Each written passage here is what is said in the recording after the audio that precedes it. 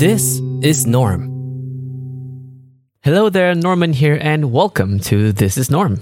This episode will be a little bit different because I am trying out a new tool to edit this episode. It's called Descript. Now, Descript is a very unique podcast editing tool in that it does not use the timeline as the main source of editing the show. It does have a timeline element, but if you know what a timeline is, you have the different channels where all the different sources of sounds are coming out, and you have speaker 1 on its own channel and speaker 2 on its own channel. Do we call it layers? I'm not sure. I call it channels. Normally, for any standard DAW or digital audio workstation, you'd have multiple channels on a timeline, and that's it. But Descript does it very differently. What Descript does is that you have sort of like a word processor layout happening or appearing in front of your screen. It reminds you a little bit about Google Docs, at least it does for me.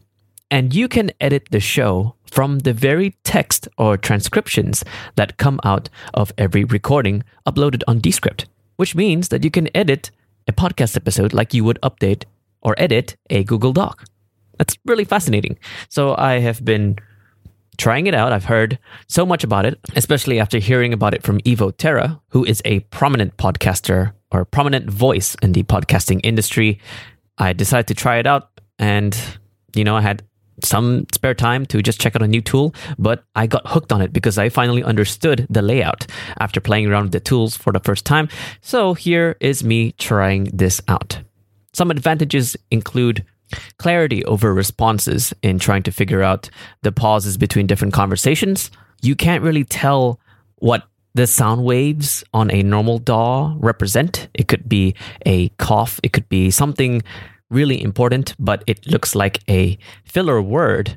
You won't be able to see the words on the timeline if it was a standard DAW, but on Descript, without even looking at the timeline, you can tell what the next person is going to say. So Descript is pretty good for lots of conversational podcasts in that if you have importance on the transcript, I think that it would fit really, really well there.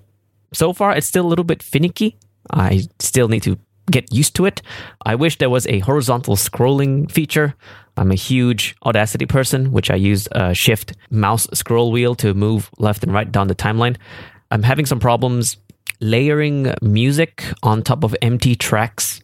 Sometimes there are some problems there, but other than that, I can see the potential and I will stick with it for the time being. So let's see what will happen.